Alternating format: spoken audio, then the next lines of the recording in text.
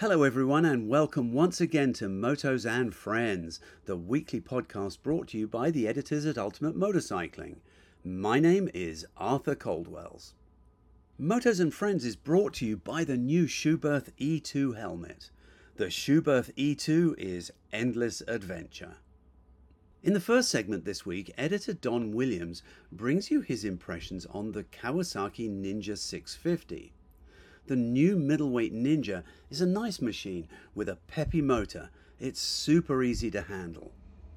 The new Ninja now comes with traction control as well as ABS, and that makes this bike even more suited to, novice intermediate riders.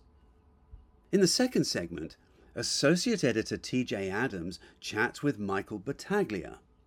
Michael owned a Ducati dealership in Arizona for many years, until he sold it just before the pandemic hit.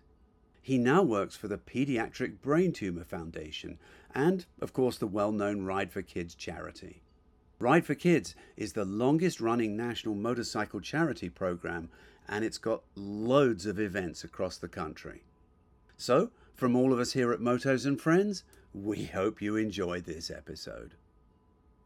We love your feedback. Please send us your comments and suggestions to producer@ultimatemotorcycling.com. And if you like Motos and Friends, please hit the subscribe button. Schuberth helmets, head protection technology made in Germany. The new Schuberth E2 launches this month. It's like a C5 with a new peak visor, increased ventilation with a new chin air intake, and a larger rear exhaust spoiler.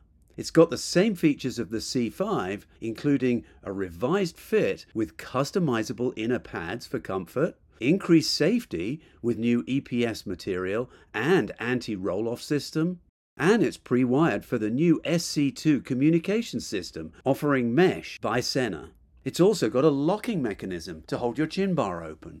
Learn more about all the new features at Schuberth.com. The new Schuberth E2, endless adventure.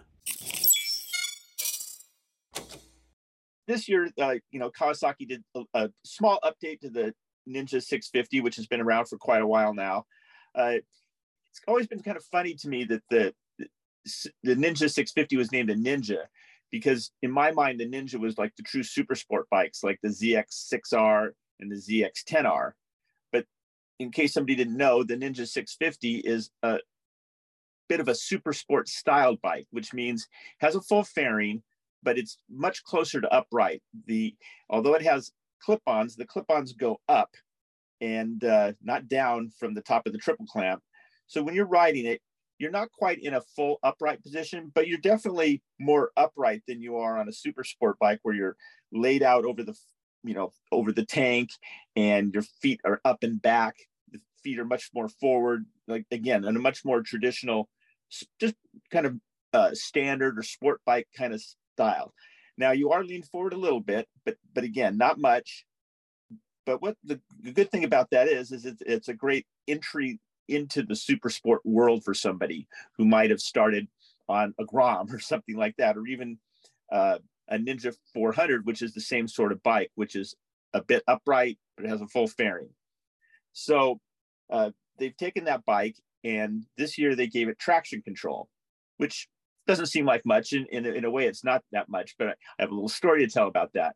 When I went to go pick up the bike, I called the Kawasaki press guy, and it was kind of raining and misty where I live. And I said, the weather's not too good. I don't think I want to come down and ride the bike down.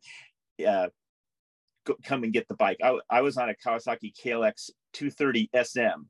So that's their air-cooled 2-valve 230cc supermoto bike, and I was going to have to ride it about 60 miles on the freeway to go pick up the Ninja 650. And even under the best conditions, the little 230 is kind of overmatched on the freeway. But he said, no, the weather here's fine. Don't worry about it. Come on down.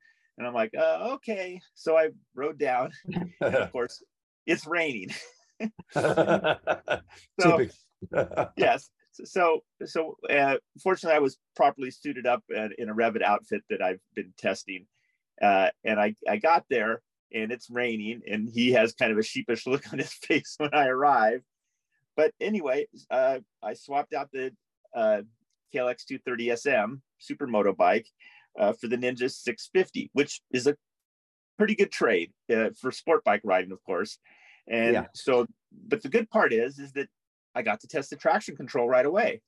So the traction control is nothing sophisticated. You can turn it off, and then there's 2 different levels, and they don't have names for the levels. They just have 1 and 2. So 2 is more intrusive. So I pushed the buttons and slipped on the relatively new TFT display. It's not a big display. It's kind of small, but it's a TFT, so it's nice and sharp, and it looks good, and it's well laid out. It's got a kind of an kind of stylized tachometer.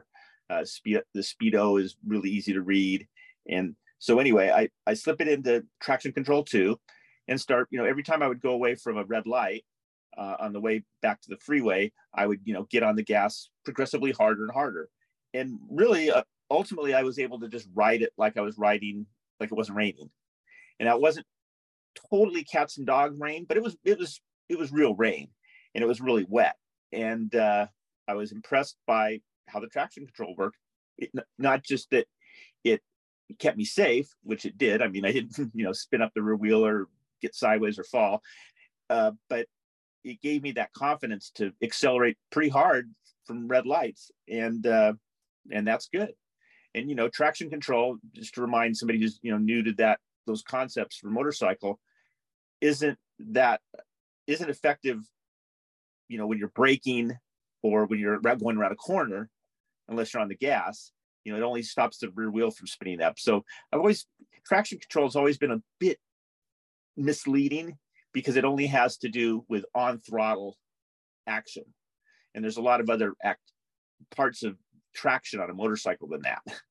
So anyway, it works, and that's it. And not only does it work, but it works in a very invisible way. I wasn't feeling like a kind of thing that it was killing the motor to keep the traction go. It does it what must be very incrementally, so that you don't really feel it going in strong. Just like on ABS, if you have really good ABS, you don't really feel a lot of pulsing in the lever. I mean, we remember the old days when the first ABS systems came out. They were pretty clunky. It was like clunk, clunk, clunk, it would engage, right. disengage. And now the really good ones are pretty smooth. And this traction control, being that's becoming a fairly mature feature, they were able to institute it easily without they were able to institute a well-tested concept and make it work right away. So for Ninja 650 prospective owners, if they think they'll be riding in the rain, commuting sort of riding, it works. And so that's kind of the best you can say about any feature, is that it works, and it doesn't make a spectacle of itself. It just simply does what it's supposed to do. And that's what I try to do at my job. Try to do what I'm supposed to do and not make a spectacle of myself. And okay. I assume that it's not like a really sophisticated traction control. In other words, it's not IMU driven. And by that, I mean an IMU detects obviously lean angle and among other things. And so I assume that this is a relatively simple traction control that is probably just compares, there's a wheel sensor on each wheel, and it probably just compares wheel speeds. And if it realizes that the rear is moving faster than the front wheel, then obviously it knocks back the power a little bit. Exactly. That's all it is. There's no cornering aware ABS. There's no cornering aware ABS either. And the bike does have ABS. Okay. At least the version we have. There is an ABS version and a non-ABS version. And typically when we get test bikes, they're the kind of the upgraded version. And now that you mentioned it, I hadn't even thought about it at the time. But also when I was braking, I didn't have any ABS surprises, or I didn't lock it up. The wheels slowing down, and I always try front and rear brakes, and so the electronic assistance on the Ninja 650 is not extensive. There's no power modes or wheelie control or launch control or anything like that, but it does have kind of the two basics, which are traction control, stops the rear wheel from spinning up under acceleration, and ABS. Oh, and it also has a slipper clutch, which is also a traction control feature, but in the opposite direction. When you downshift, if the rear wheel starts to lock up, it helps prevent it from locking up. So that's and that feature also worked because I also was downshifting. In fact, the bike's so easy to handle. It was actually able a couple of times. The road I was on down in Orange County, there's some roads where they're very long in between signals, and you can see the signal far in advance. And maybe there's not a lot of traffic where I was at, and I'll just roll off early, seeing the red come on, and I was almost able to come to a stop without even touching the brake, but just through downshifting. And then I kind of put my feet out Fred Flintstone style for the last like 3 miles per hour. So, wow. but when I would do that, the slipper clutch worked fine. So, it allowed that little bit of slip to the rear wheel to stop it from skidding. And so that's another kind of a third step of traction control that the bike has. And that's, I think is something we like. And speaking of the transmission, this is a feature that I like to give Kawasaki credit for, that I wish every brand would license from them, and it's their positive neutral finder. Are you familiar with that, Arthur? Yes, I am familiar with the neutral finder. It works really well. Essentially, you can come to a stop, and if you find yourself at a stop and you're in first gear and you want to put it into neutral, you just click your foot up, and no matter what you do, it will not go past neutral into second. It will find neutral from first gear. Works really well. It's awesome. And that's why they call it the positive neutral finder. And it really does work. And we are very positive about it. Right. I keep trying to defeat it. Like I really hit it with my foot, or I just kind of slightly click it, or I think I got to be able to make it go into second somehow. And it just doesn't do it. There's some little guy in there that gets in the way, and he stops it from going into second. He like throws his body down in the way, and it works. It really does. And it's one of those things where if I was somebody who owned a Kawasaki and rode it all the time, it would drive me nuts when I got it. It's kind of like, when I got on another bike, because I would just come to a stop, click up, and I'm second. What? Wait a minute. And it's kind of like self-canceling turn signals. If you're used to them on a motorcycle, when you jump to a bike that doesn't have them, you're like, what? I forgot to shut it off. Oh, come on. What? It's kind of such a basic concept that when you're in first, you're never going to want to shift up into second, and, at least not inadvertently. And so it's just a great feature. I love it. And so this bike has it. And so it has, again, the Ninja 650 is not a super sophisticated sport bike. It's one welcoming newer riders into the fold. And so it has all the basics that you need, but none of the like super complex extraneous features that you don't need. Like most new riders don't need wheelie control because they're just not going to be doing any wheelies. I mean, this isn't a motorcycle that wheelies unexpectedly or without your permission. If you want a wheelie, you can, but you have to put in the effort to do so. It's not going to it doesn't have that much power to do so, which kind of brings me to another aspect of the bike. Even though it's double overhead cam, 4 valves per cylinder, liquid cooled, fuel injected, has all the things you want, it's not a particularly powerful bike in its class. And I'm kind of surprised that Kawasaki, which is so performance oriented, hasn't addressed that over the years. Because if you remember, we tested it against the Suzuki SV650 and the Yamaha MT-07, and both of those bikes were definitely faster than the Ninja 650. The Yamaha had kind of the big power advantage. Part of it's because it has more displacement, but it just revved up more, went faster on the top end. And the Suzuki's V-twin had a lot more torque than the Ninja 650. So there was nowhere where the Ninja 650 felt like it had an advantage over either of those engines. And like I said, Kawasaki is a hot rod company. In my mind, they put out a supercharged, upright, naked bike, that'll is insane. And then they've kind of let the Ninja 650 kind of languish without having the same power that the other bikes in its class does. And another bike that doesn't have as much power as that we do compare it to would be two bikes would be the Aprilia 660 and the Triumph Trident 660.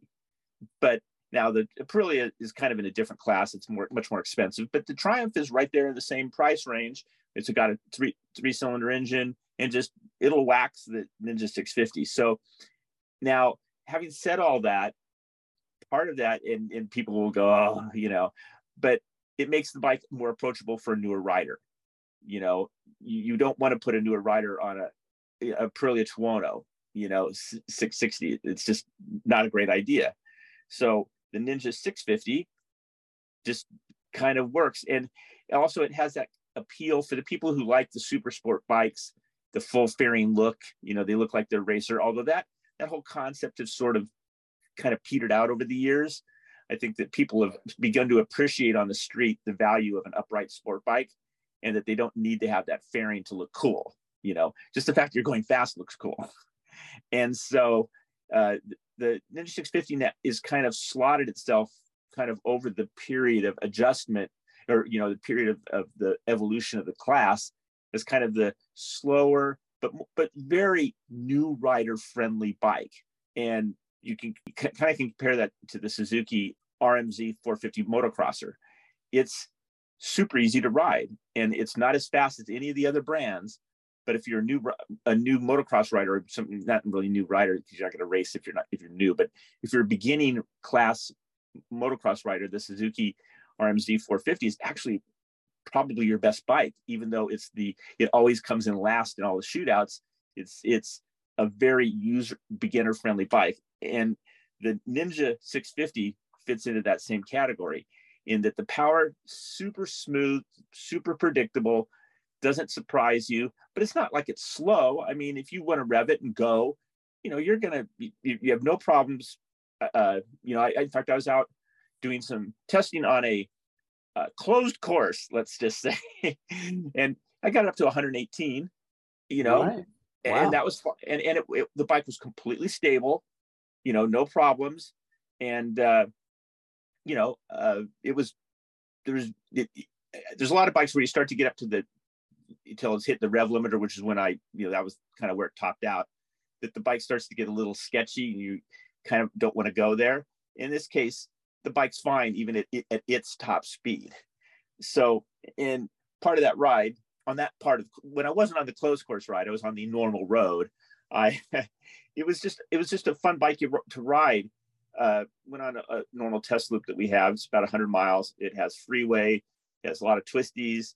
It has some fast parts across the desert. We went up into the mountains and went and saw the poppies that are growing. The California poppies are popping out this time of the year, and it's not one of the greatest years of all time, but it's a pretty good year. And anyway, riding around, the bike is so easy to ride. You kind of, as an experienced rider, you just kind of take it for granted that whatever you want to do on it, when you're just riding with your friends, you're just looking at stuff, you're doing stuff, kind of like almost like sport touring, it just reacts exactly as you expect. It's not overly aggressive in its response, like a Yamaha MT-07 is a fairly responsive bike, and so you have to pay a bit more attention when you're going in the twisties and you're doing whatever you're doing. And a Suzuki SV650 is a much more stable bike, so you have to kind of put a little bit more muscle when you want to make changes. So there's a kind of that neutrality of the Ninja 650, which makes it, again, very appealing and very easy to understand for a newer rider in the class. Like they go, oh, I get how this works. Oh, this is good. It doesn't have things like adjustable suspension, so you don't have to, so that can just get a lot of people into trouble that don't know what they're doing. If you're an experienced rider, you can use the clickers to set the ride and the reaction of the suspension up exactly how you want it. If you're a new rider, you're probably, if you are set loose on adjustments, not going to do better than the factory guy did at Kawasaki and all their experienced test riders.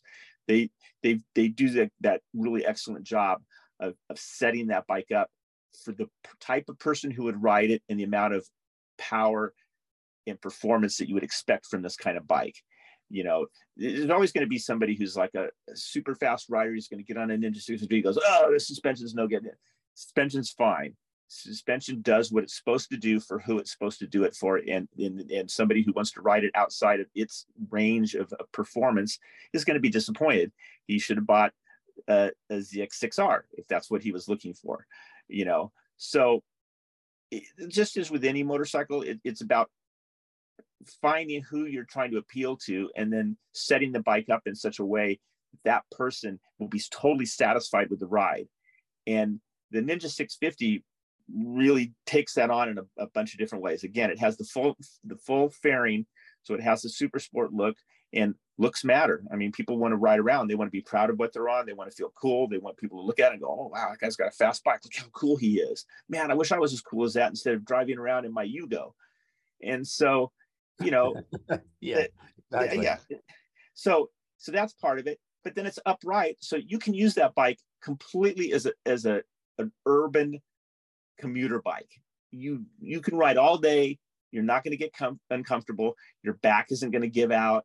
You're not going to have sore wrists. You're not going to have a sore neck from looking up. You're just riding around on a bike that makes total sense as far as ergonomics. So you can go on a long ride out in the boonies. You can go ride around town. If you go to school, you can go. You do whatever you need to do. And so the bike is super practical from that aspect.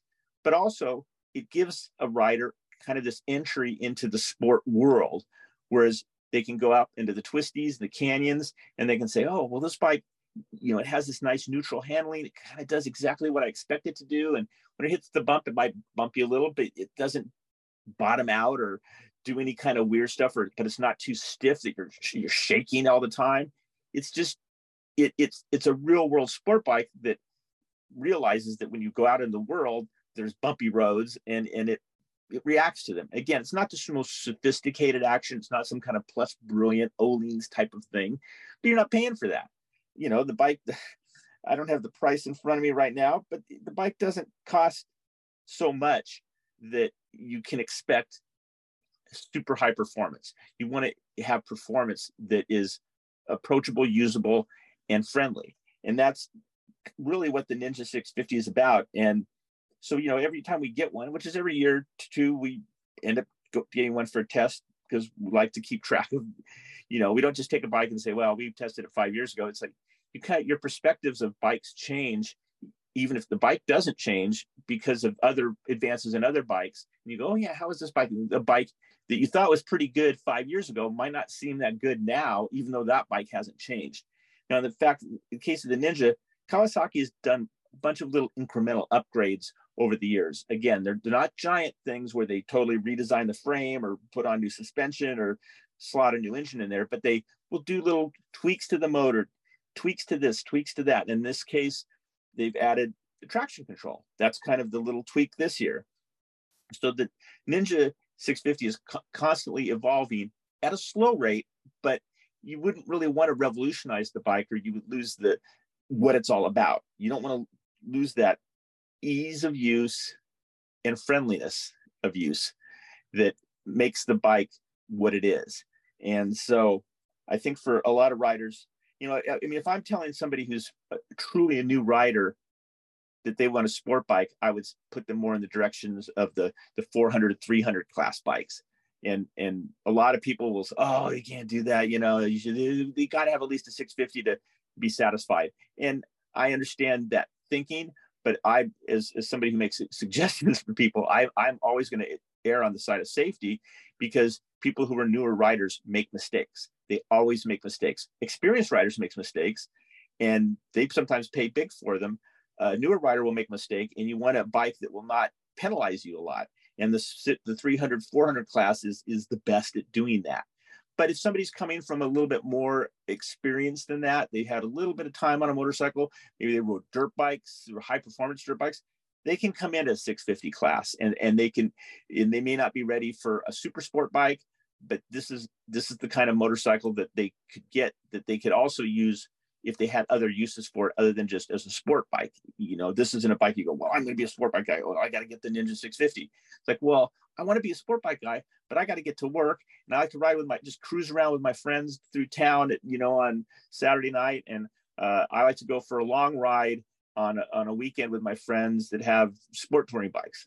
And I was with with associate editor Jonathan Handler, and he was on his BMW R1250 RS, and that's a big bike. But in the tighter stuff, I was able to hang with him. On the faster stuff, well, the bike goes 118 miles an hour. Now, how much faster do you need to go on the street? Don't even answer that question, Arthur, because I know what your answer is. But for most people, 118 on the street is adequate, I think. Not that I would ever go that fast because I was on a closed course, but yeah. Right. So there's the Ninja 650. You hate to like Kawasaki's probably gnashing their teeth, going, saying that the bike is a practical motorcycle.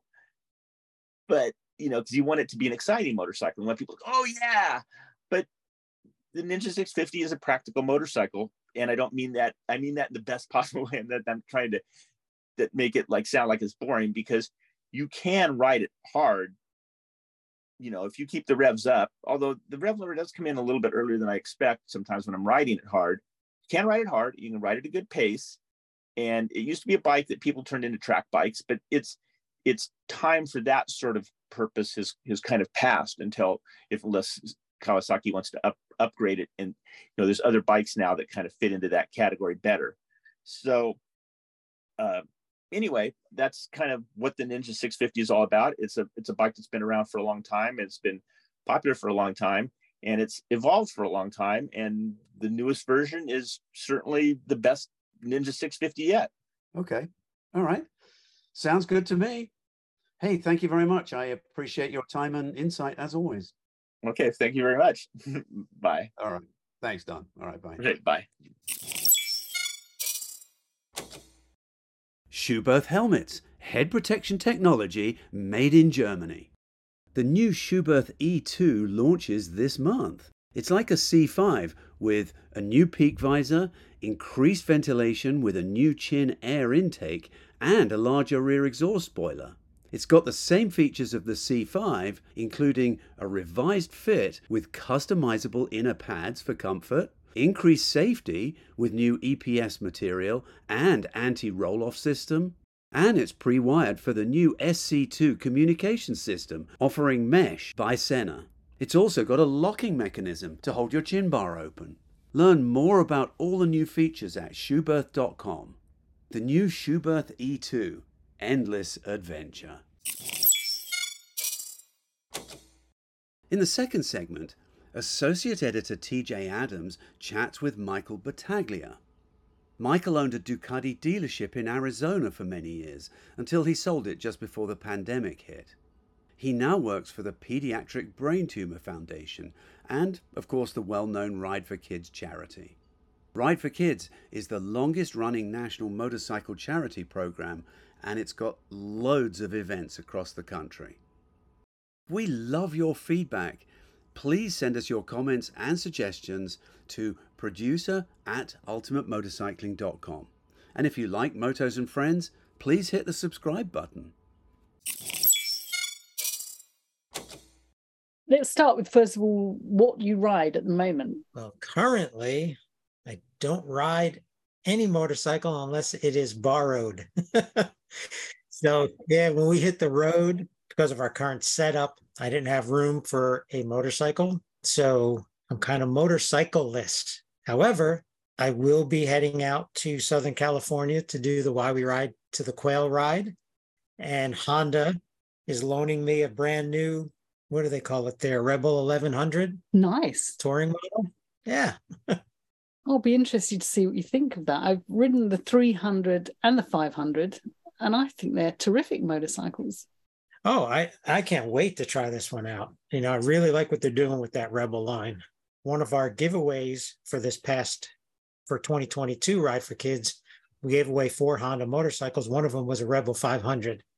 And I was like, ooh, I like that. Even though I'm more of a sport bike, standard adventure kind of motorcycle rider, I still enjoy cruisers. Yes, well, my experience is the same, funnily enough. I'm more sport, but I did really enjoy both those motorcycles.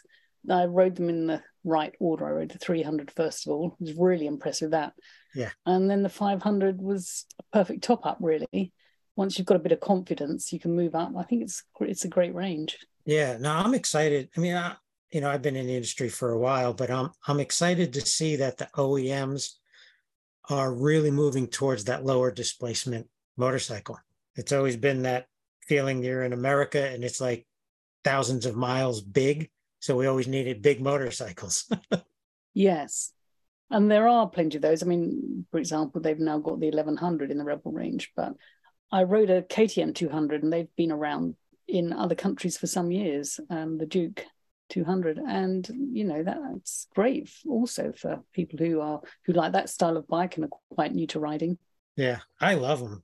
I got to ride the R3 around the track and I thought it was, at first, I'm not a big guy, but I felt big on it. I'm like, God, I just feel so big. Then once I kind of got situated, it was a hoot to ride.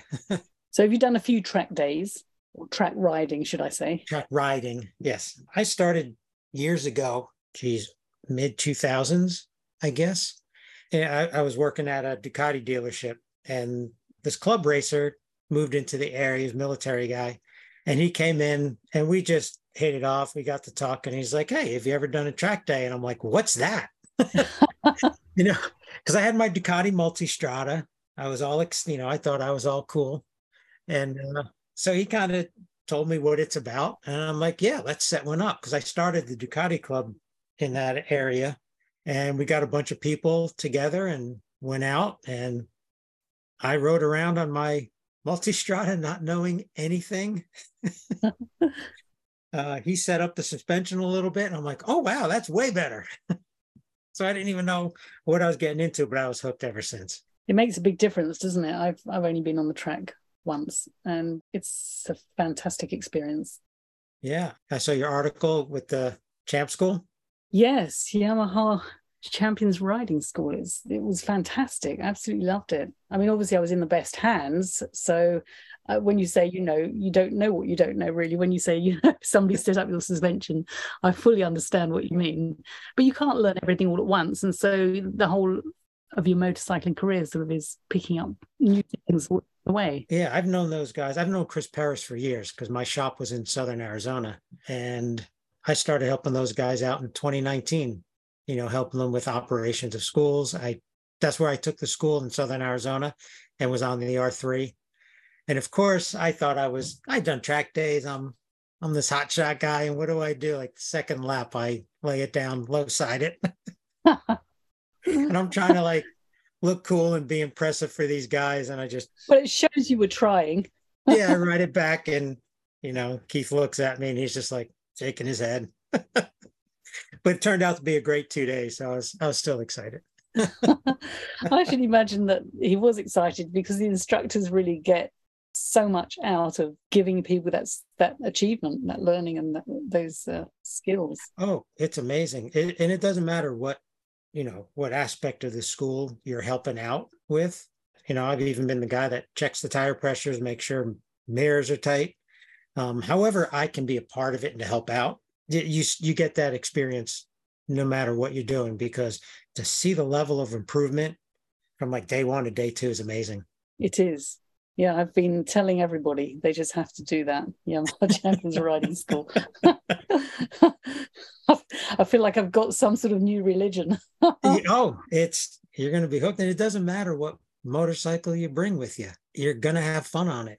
Of course, my upper back and wrists can't really handle the sport bikes anymore for any duration. So I do like the more, standard, MT-09 Yamahas or, the Honda CB series. Yeah, there's a variety of bikes that are very comfortable. And I'm like the Energizer Bunny when I'm on the track. So if it's a half-hour session, I'm there from the moment they give the white flag to the moment they give the checkered flag. And I'm usually the last one left and everyone's pulled in. And I'm just like, man, what are you guys breathing heavy for? I'm ready to go more. I could literally stay out there for hours. Maximizing your track time. Absolutely. So you mentioned a shop. You were a dealer yourself, were you? Yeah, I had started a little shop back in 2008. So best time to start a business, Great Recession. But we started out small and it was awesome. There was a niche that I think, needed to be filled and jumped on it. And it worked out. And we were really about building community. We wanted that, that hangout. So we kind of created that culture, that vibe. It was awesome. And eventually that grew into a dealership. So the gentleman in town that I had first started working for, that Ducati dealership, finally decided to retire. So I approached him, and he was kind enough to, let me bring a partner in and take over the Italian brands in Southern Arizona. It's interesting the way doors open up, isn't it? The way things do come about. When kids are at school these days and all trying to think about what they're going to do when they grow up and get into the big wide world. Yeah. I hate to say it, but I really think you need to play a lot by ear because then you find out what you like and what you don't like. Absolutely. I mean, yeah, the degree I graduated college with, I don't use anymore. I'm still so, attracted to that. It was, I was in sports medicine and athletic training, so I took care of sports injuries, and I love working with athletes, especially high school, collegiate. They're the best. But that interest and passion is still there for me. And as you talk about looking back over the past, I'll say it, 5 decades, the first 10 years, you don't know anything because you're just a kid. But I kind of knew I was always into that kind of healing and, taking care of people. My mom always made fun of me that I was the kid that would find the stray cat and bring it home. Yeah, as you said, it's good to test waters. I mean, I'm all for someone coming out of high school wants to go travel the world, experience life, work a few jobs to really find out what they want to do. Most parents listening probably would be aghast at us just saying, kind of wing it. But I think you need to put your feelers out. I think I'm not going to say it matches up 100%, but yeah, there's definite tie-in or connection with why we ride motorcycles to how we view some life aspects. That's right, because it's a certain type of people, and people who are listening to us today are motorcycle people, and I think that's quite true. You do have a certain personality. I'm not going to say flaw, aptitude. Could be a flaw. I didn't start actually riding till later on in life. I was in my early 30s. I mean, I was always that kid. So in my neighborhood, I could ride my bicycle. There was this tiny little, corner shop that sold Yamaha dirt bikes. And I'd ride down there on my bike, and I'd be the kid looking through the window, grabbing brochures. Not many people know what those are anymore. No. And I've always been attracted to motorcycles. But mom and dad weren't as excited. So it was always play sports, ball sports. I've been involved in sports. But for whatever reason, it just kind of left me. And in my early 30s, there were a lot of popular TV shows about custom bike building. And I'm like, wow, I want to do that. And I started doing some research, found out that where I was currently living in Vail, Colorado. And I was like, oh, I could go take this motorcycle safety course and get a license. And that's what I did. And then from that moment on, it took me a year to get my first motorcycle. But I bought my helmet, I bought my jacket, I bought, all the gear I needed. So you were listening to your parents, you got all the safety gear, which is ideal. Yeah, they taught me well. And I tend to be that researcher type. And if I'm going to do something, I'm going to do it right. And of course, my wife and I we had just decided we were going to get married at the time. And she's like, where did this come from? And I tell her the story. She's like, man, if I had known that, I don't know if I would have said yes. Because, yeah, I just ended up, there was a long period of my life I didn't own a car. It was just a motorcycle. And you mentioned adventure. Are you sort of off adventure riding? Well, I say that now. So I began as a street rider. And we talk about riding styles.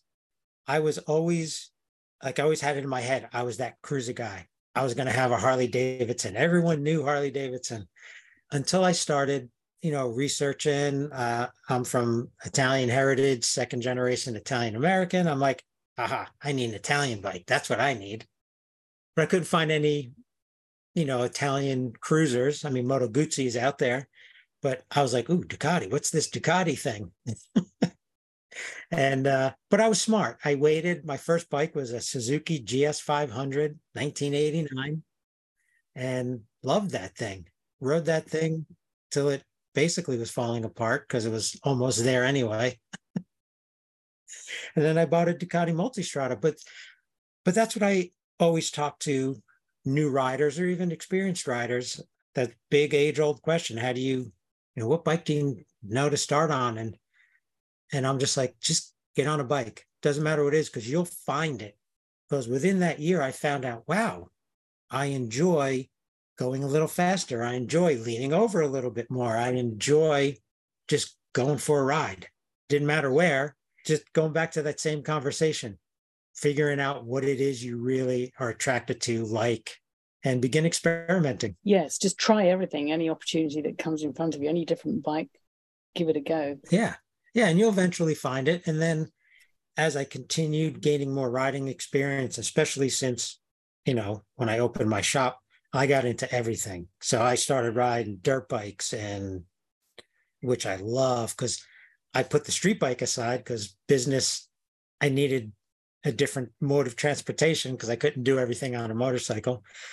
But man, dirt biking that hooked me hard.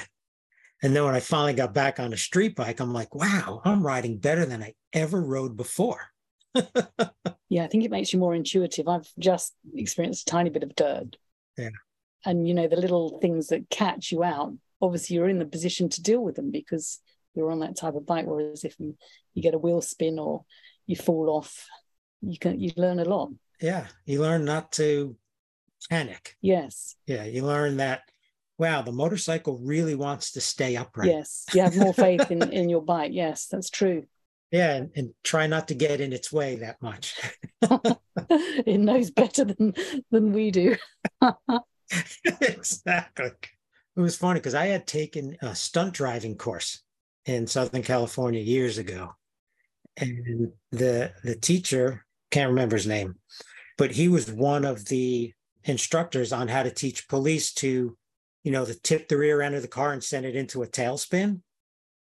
But he also knew how to get out of it. And it was so interesting because he would chase us down in the cars, and he would perform that maneuver on us. And we were instructed to let go of the steering wheel and just keep your hands near it. So he sends us into this side-by-side tailspin, let go of the steering wheel, car straightened right out. And I'm like, ooh, interesting. And I've kind of kept that concept when I started riding motorcycles, especially dirt bikes. When that tail end starts kicking out on you, just, don't try to counter steer it, just kind of go with it. And more often than not, you come out of it, but there are those times you don't.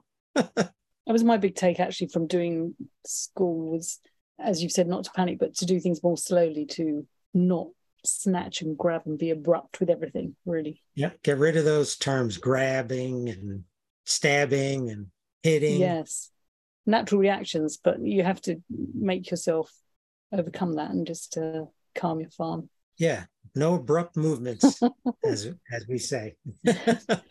Smooth over abrupt. Yes, definitely. It's a learned sort of behavior, but it makes a big difference. It is. In life in general, actually. It's been really useful. It's been a month now. I've been really calm and doing things in a considered manner. Well, what else calms you down is, one, driving a Ford cargo van around as your main mode of transportation. You learn to go slower. You learn to not care about where you park and walk into the stores. It does change your mindset. And then especially when you hook a 36-foot trailer to a pickup truck, then you really just have no problem going 65 miles per hour. That's mainly because of the price of fuel. Well, yeah, that too. But I think that's why I like the track days and track riding, because you're in that controlled environment. There are no speed limits. You're just there to challenge yourself. That's right. You can focus because you haven't got all those traffic type distractions around. Yeah. And I always tended to be that type of person that would, I said earlier, if you're going to do something, do it right. But I always take it to another level. And I always say, but be great at it. So I could spend And I think that's where me going around a track in hours, I don't get tired, is because I'm constantly challenging myself every lap. And to me, it's not repetitive at all. No, every time there's something different that you add to your repertoire every time. And I think that's the repetition is a good thing. Where did you go with the stunt driving? You did that? Nowhere. It was just something I wanted to do. I thought I was gonna maybe try and get into, like, if you progressed within the school, because he did a lot of movie stunt work, him and his students. So I was in Southern California and I thought, wow, that'd be a fun thing to do. Because I've always been into, like, I use that word adventure. I've always been that adventurous person. I've always been that risk taker. I'll try anything. And I was going to give it a go, but it was just whatever was going on at that time in my life, whether it was I was not making enough money, couldn't afford the school to continue. But yeah, that was kind of the intention, but I did it more just to learn how to control the car better. Excellent. That's a good idea. So you went from the dealership to the company you're with now. I've just met you through Ride for Kids. Yes. So how long have you been with Ride for Kids? Yeah, so let me just make one clarification. The foundation is actually called Pediatric Brain Tumor Foundation. So that's who I work for. They're a nationally recognized charity. One of our fundraising programs is called Ride for Kids. Yeah, so I got involved with them 1 year and 1 month ago. I exited my dealership in 2019, right before COVID and the pandemic hit. And, once COVID hit, everything kind of just shut down, even with me looking at what I was going to do. But coming out of COVID, my wife and I decided to sell the house and get the truck and the trailer and start doing some venturing. But I always knew still needed to work. And I've always kind of stayed on this job board for the industry because I was always looking for people. And this opportunity popped up and said, looking for a fundraising manager for Ride for Kids. And I had known what Ride for Kids was, just, being, with my shop. And I applied, and, it kind of got me back in the industry, which I love being a part of this industry. And that other side of me that I went to college for, that my mom said I was always that person bringing home that stray cat. The carer. Yeah. So it kind of gave me that opportunity to blend these passions of mine, which were, service to others and motorcycling. And I'm like, wow, this is perfect. And, last year was a big learning year, about Ride for Kids, how we exist in the industry, about the Pediatric Brain Tumor Foundation mission, what we do, why we do it. And now, 1 year later, my responsibilities are, how do we grow this fundraising program within this great community that we exist in, which is motorcycling. I love that connection piece. I've always been that, connector as well.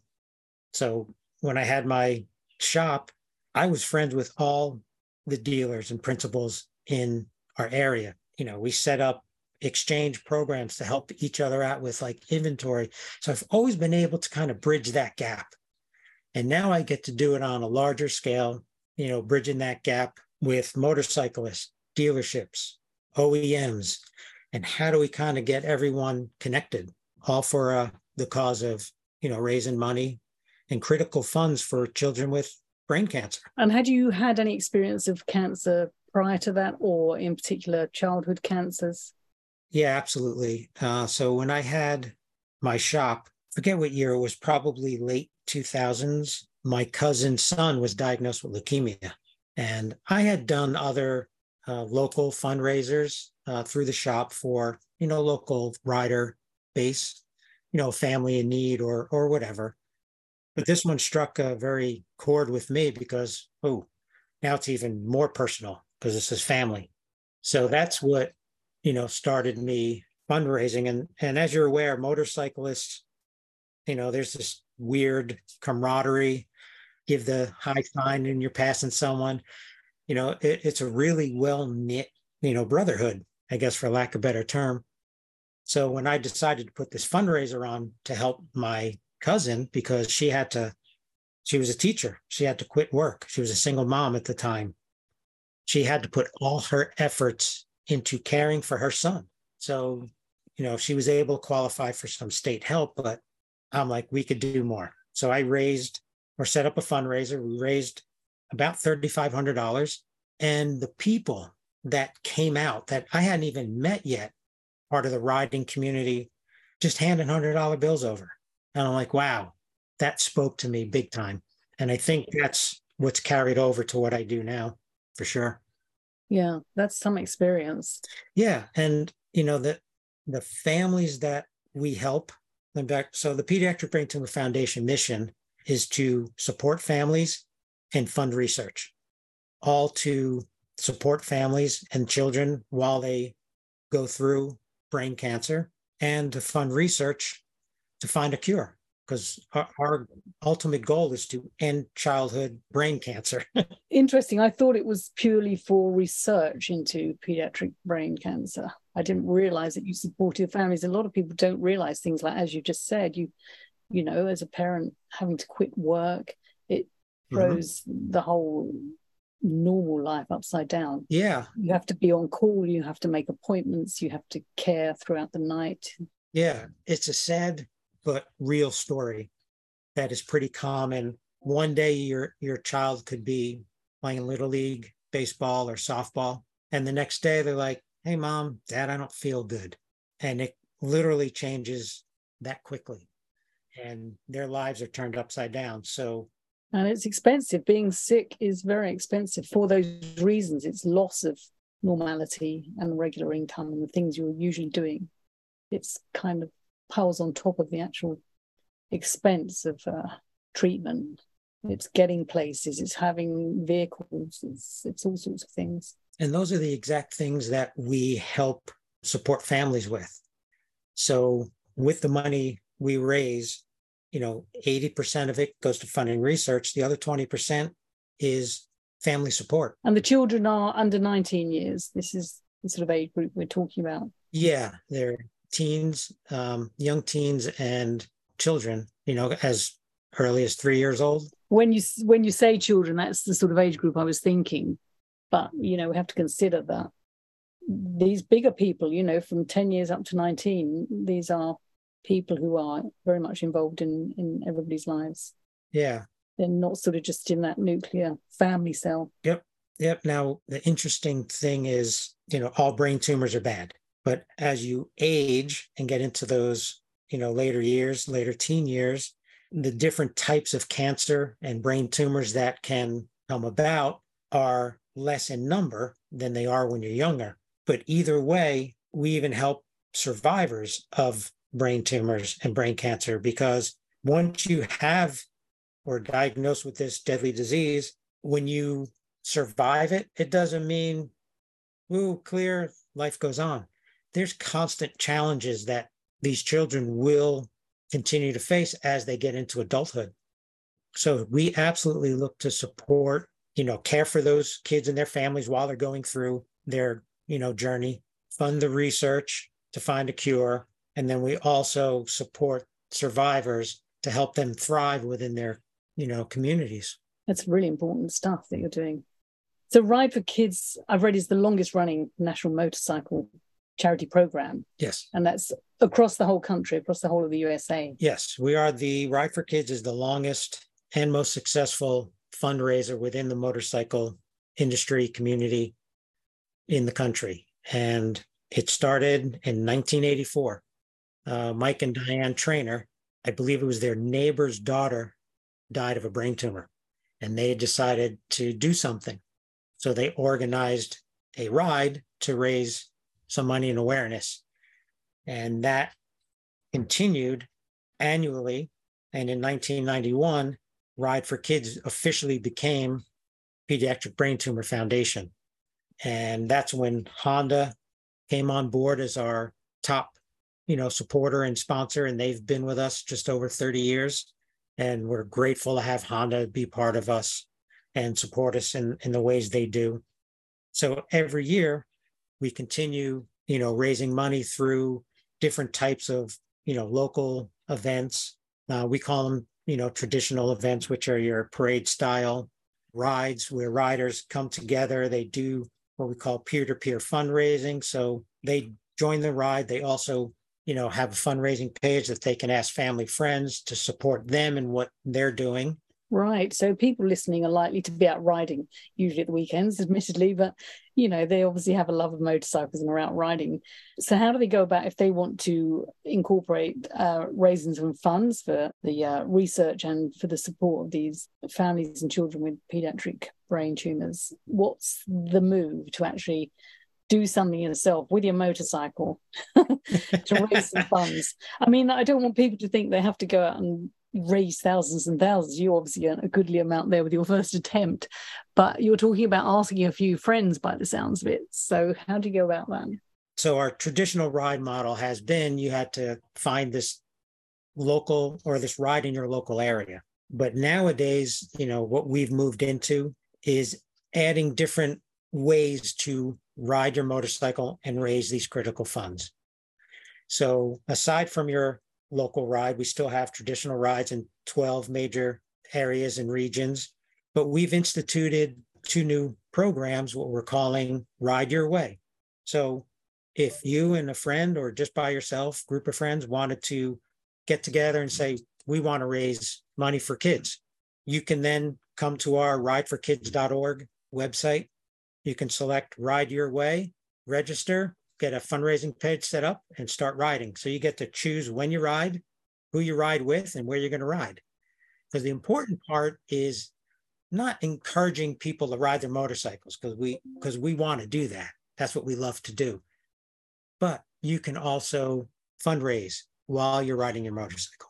And that's the beauty of it. And you get to share this link on your social media pages with family and friends, and have everyone just come to this page, click a donate button, and you'll see you get to track what you're doing. We have thousands of listeners. Wouldn't it be awesome if everybody just did one ride? Yeah, and every dollar counts. Is every dollar just a dollar, or do you have backers who will sort of increase that donation or anything that adds to that? Yeah, there's many ways you can do that. So riders can reach out to local businesses and ask for support. What people don't realize, a lot of the companies they work for have a company match program. So if you go to probably your HR department is where I would start and say, hey, I'm going to ride my motorcycle for Pediatric Brain Tumor Foundation, setting a goal of raising $500. And a lot of times that company will match what you do. So you're essentially doubling your fundraising just by doing that. And we have a really cool tool on our website that you can just start typing in your company name, and more often than not, it'll find that, hey, they're part of a company match program. Wow, that's fantastic. Yes. I recall from being employed myself once. No, you're right. Companies do like to also donate because it's good for their image. On top of that, they get tax relief for that sort of thing. I think it's definitely on the agenda for most companies. Yeah, absolutely. This day and age, I also see that, more and more corporations and companies like to share their social responsibility. They like to put that out there to show that they're doing good. And that tends to attract, more consumers, more customers. And I think more fundraisers in the end, because that's what we're really looking for. Interesting.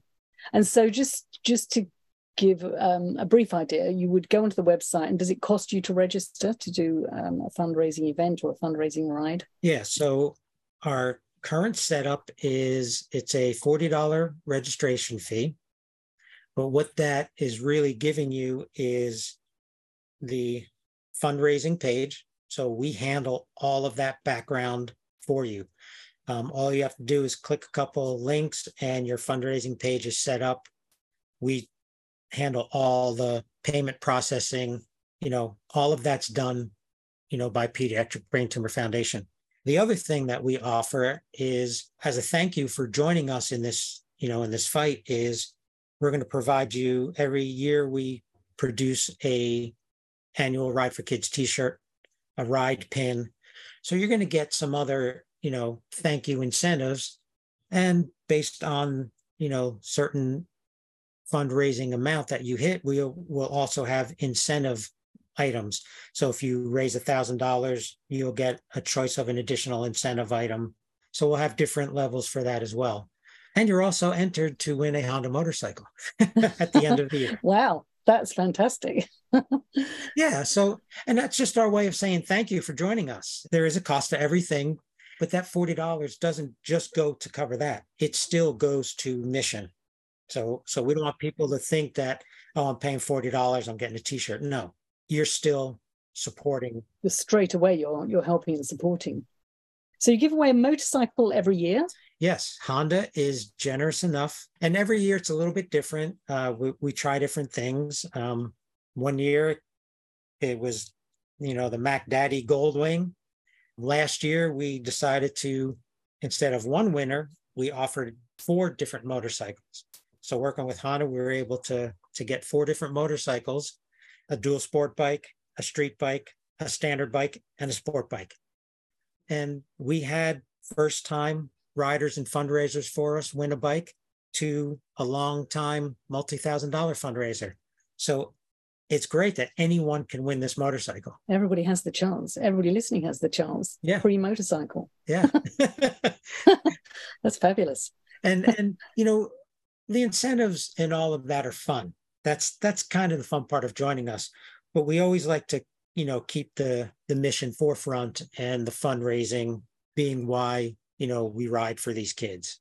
That's the ultimate, reason we do this. Yes, yeah, of course. I mean, you're inspired. Obviously, one is inspired by all the things you're saying, the fun, the joining in. But at the end of the day, you really are going to make a difference. Yeah, you're literally changing a child's life, that's faced with brain cancer. In our research funding, we recently received a report that for every dollar we seed for research, attracts another $12. So that's exciting news. So that's why I say every dollar counts that you raise, for Pediatric Brain Tumor Foundation. That's amazing. Yeah, it really is. That's the geeky, exciting stuff. So what's your next big event coming up? Yeah, so I've got a few. Before I mention that, I just want to touch on other ways that riders can get involved.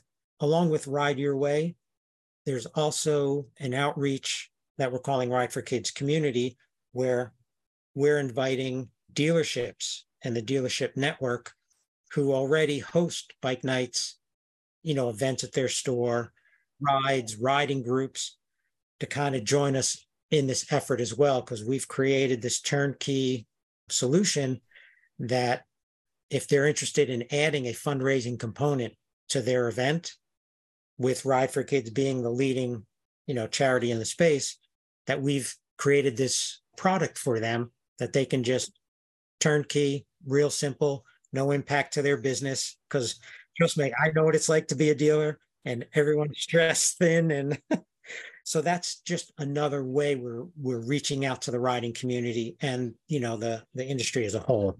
But more specifically, to answer your question, so some cool events coming up is the Why We Ride for Kids fundraising dinner at the Quail. That's an evolution from Why We Ride to the Quail. So Why We Ride is a documentary movie that was created and produced by Brian Carroll and James Walker. And from that movie, the success of it, they decided, hey, we want to get together and put on this VIP ride experience, start in Southern California, end in Northern California.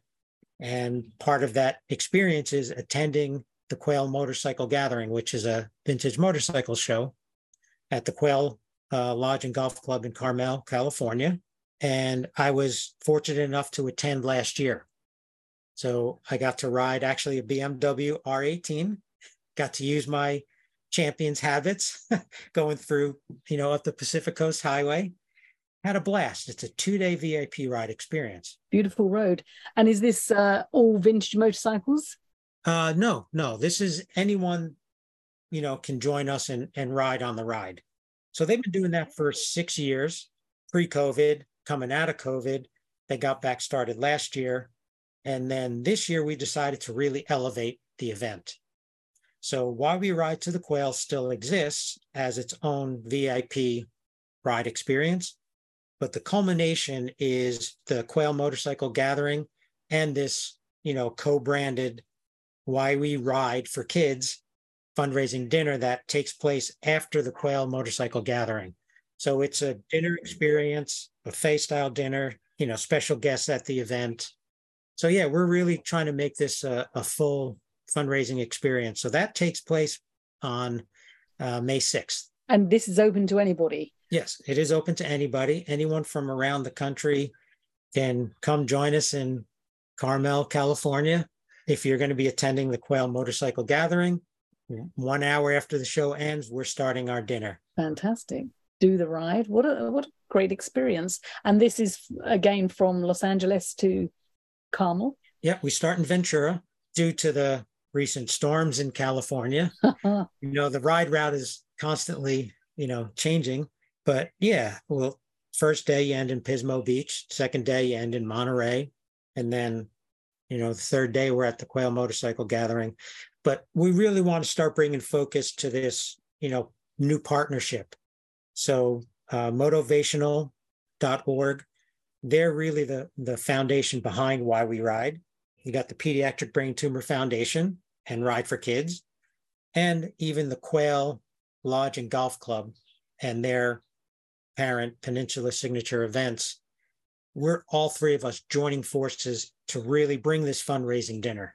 So we have high expectations, high goals, high fundraising goals, but anyone can join. It's a casual event. There's no black tie needed because most of us are on motorcycles. Yeah, so we're excited about that. That does sound exciting. That sounds quite a flash to go to in a casual sort of a way, and just experience the event when you get there, because it's a huge gathering. The Quail, it's very famous, and I think anybody coming from any part of the country is going to love that. Mm-hmm. Absolutely, and it's never a bad thing when you can, relish in the history of motorcycling and see these motorcycles really brought back to life. I mean, it's awesome to see stuff that started it all. And they have big names there. I mean, you meet people who are famous in the motorcycle world. Oh, sure. Wayne Rainey's always been known to show up. This year, I don't want to let I guess I've got him on flyers and some communications, but I know they don't like to announce everything straight away. Yeah. But Bubba Schobert is going to join us for the evening event. Wow. And hopefully some additional guests that I'm trying to lock in. So it could turn out to be something really fun and exciting. Yeah, that sounds marvelous. Yeah, terrific. Yeah. So that's at the beginning of May. And then at the end of May, I've got Americade. Tell us a bit about that. I'm sure everyone knows what Americade is, but it's a long-running motorcycle rally that started as Aspencade. It was a big Honda event, and that was taken over and made into Americade. Takes place in Lake George, New York. And it's a week-long rally event. 100,000 motorcyclists come through the area. And one of those traditional ride events that we have annually, we started incorporating into Americade. So it was always, like, for the past 5 years, a ride that was kind of centered around the Americade event. But this year is the first year that we're, again, I like using that word, elevating it. So we're elevating our presence within the Americade rally and event. So we're kind of the featured charity. So we're given a nice size space to share with the attendees to this event, Pediatric Brain Tumor Foundation, Ride for Kids. We're going to have fundraising activities in our space. We're going to have a special VIP Honda demo ride experience that we'll be auctioning off. It's only going to be 8 spots available. And Honda is going to provide a personalized demo ride on their motorcycles, which will also include a dinner. So we're really trying to come up with these cool ideas to really engage with that motorcycling community. Well, it sounds as though you've got a lot going on there. Yeah, that's awesome. Sleep doesn't happen much. No sleep allowed. Does Americade involve a ride to the event as well at all, or do people turn up like they do at Sturgis and just make their own Hey. Yeah, so what they're also offering us is not only just this space to really draw attention and raise funds at the event. The Saturday, June 3rd, is the what they're calling it, the Scenic Ride for Kids ride. So it's the only ride on that Saturday. It's all benefiting Ride for Kids. So, that registration fee and any fundraising that riders take part in is all part of, that's where that traditional ride component comes in. It's a nice 2-hour ride around Lake George, real scenic. It's beautiful. There may be a couple stops along the way. We're working with a Harley Davidson dealership. They're pretty active, so there's not much they can do as far as providing any type of resource for us, but they do offer our ride participants some additional discounts in store, whatever it is, because we'll stop over, we'll patronize that dealership. So yeah, it's all about engaging the riding community. And that's great. You've got that at one end of the country, you've got the Quail at this end, and then you've got all of these events in between. Actually, on that note, we had a guest who chatted to us last week called Ashley Lusky, and she has a company called Kick Stands Up. So it's a platform for all motorcycle events, and you can register all of your events on there. And here's a shout out to anybody who missed that podcast. You can go on to Kick Stands Up and find any events near you, particularly Ride for Kids events once they're on there. It's a great way of, putting things out there. Yeah, absolutely. And to your point, we did meet the people behind Kick Stands Up. Oh, did you? Yes, we already have our events on the site. We're excited to have them support our mission. Well, I'm pleased that you're ahead of me. Yeah, we're going to be working, different avenues to see how we can further promote our event on their platform. Really great group of, people. They're doing this for good reasons, good causes. And we're excited to kind of be a part of that. Yes. Very enthusiastic, young and enthusiastic. Yes, very enthusiastic. We were part of the AIM Expo, which is the largest, motorcycle industry expo in the country. And that's where we met them. So it worked. Yes. And, Kick Stands Up is something that's been missing. Anybody can go on there and find rides anywhere, or you can put your own ride on there. It's just going to connect everybody across the whole country. Yeah, and what we're hoping too is that others that are taking part in the platform, hopefully they see what we're doing and say, hey, I'm going to raise my hand. I want to be a part of that. How can I ride for kids? Well, once they've listened to this podcast, they can go on there and find the event. If they decide not to do their own ride, they can just go on and find a ride or support somebody who's we're all riding, support somebody who's riding and raising funds. Yeah, we have, speaking of Ride Your Way, we had a gentleman last year who supported us in our NC Triangle ride event, reach out, and he's got a very personal connection to cancer. And he reached out and said, hey, I want to ride across country. And I wanted all my funds to go to Pediatric Brain Tumor Foundation. Awesome. That's a big ride. Big ride. It was 18 days, 7,000 miles. But just his little groundswell caught the attention of his local dealership. BMW stepped up, provided him a motorcycle for the ride. We supported him with, all the background fundraising and, reaching out. But it was such a short time period. He contacted us and he was on the road within 30 days. But this year he's committed to doing it again. And he's doing this on his own. He's using his personal time off from work to do this. And, that's how you can help. Last year he raised $10,000. It's a funny old thing because in a way, when you're doing something like that, which is also for yourself, because obviously you get the sense of achievement and the adventure of the ride, you're helping many other people. Yeah. And that's what we're letting riders know is you don't have to put a great effort. You don't have to ride across country. But if you and your friends decide you're going to, what's that bucket list ride? What's that destination, that you wanted to go to? It could be, 10 miles down the road. It could be 1,000 miles down the road. And just by registering it will help. Yeah, exactly. And then just by you sharing, your link. And we always recommend make that first donation yourself. Aside from registration, but make that small donation and just challenge your friends and family to match you. And it's amazing. Yeah, imagine if everybody threw $1 in, that would be amazing. Yeah. I never say it's easy because, it's never easy, but we try to make it accessible. We do our best to allow people to use their passion and put that towards a great cause. And that's all you can do. You just put it in front of people, Yep. Set the table, and yeah, and I think, platforms like this podcast, just helping spread the word, just attracts and can garner so much attention for what the Pediatric Brain Tumor Foundation is, how they can support that through Ride for Kids, and growing our great sport. The more we ride, the more people see what we're doing, the more good we can do. It's just this wonderful circle of life. It's quite funny, not that I'm laughing at you, but laughing with you that you don't have a motorcycle. That's the one thing that we have to fix. Yes, trust me, we'll be fixing it. So anytime I'm at...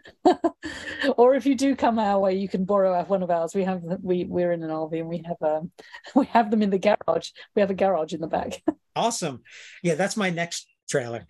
But yes, I'm finding just wonderful people that have offered that.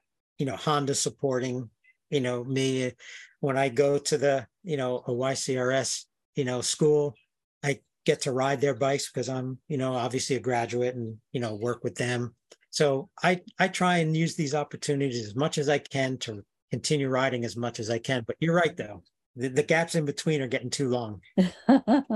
It does ebb and flow a bit like that. I had a long time where I didn't ride, but now I ride lots. So it does ebb and flow a bit. It's in me. It'll never leave me. That's it. Once a biker, always a biker. Yeah. I had and he's still riding today, a great customer of mine, and nothing stopped him. He was in his 80s. He started having some health issues, but man, he got on that bike almost every week and rode and still doing it. So that's going to be me. That's my plan for myself. Sounds fabulous. That's a great plan. Yeah. Okay. Thank you for talking to us and inspiring people to actually just go to your website. We'll put a link in the show notes and just register their next ride. Yeah. That would be a great start. That would be an awesome start. Even if they're very shy, they can register it and then they can work towards speaking to people about actually donating. But even the registration is going to make a big difference to you. Oh, yeah, absolutely. Absolutely. The more people we start getting involved, the better. Yeah, it's going to be a big animal. Yes, I hope so. Thanks very much, Michael. Cheerio. Thanks, TJ. Loved it.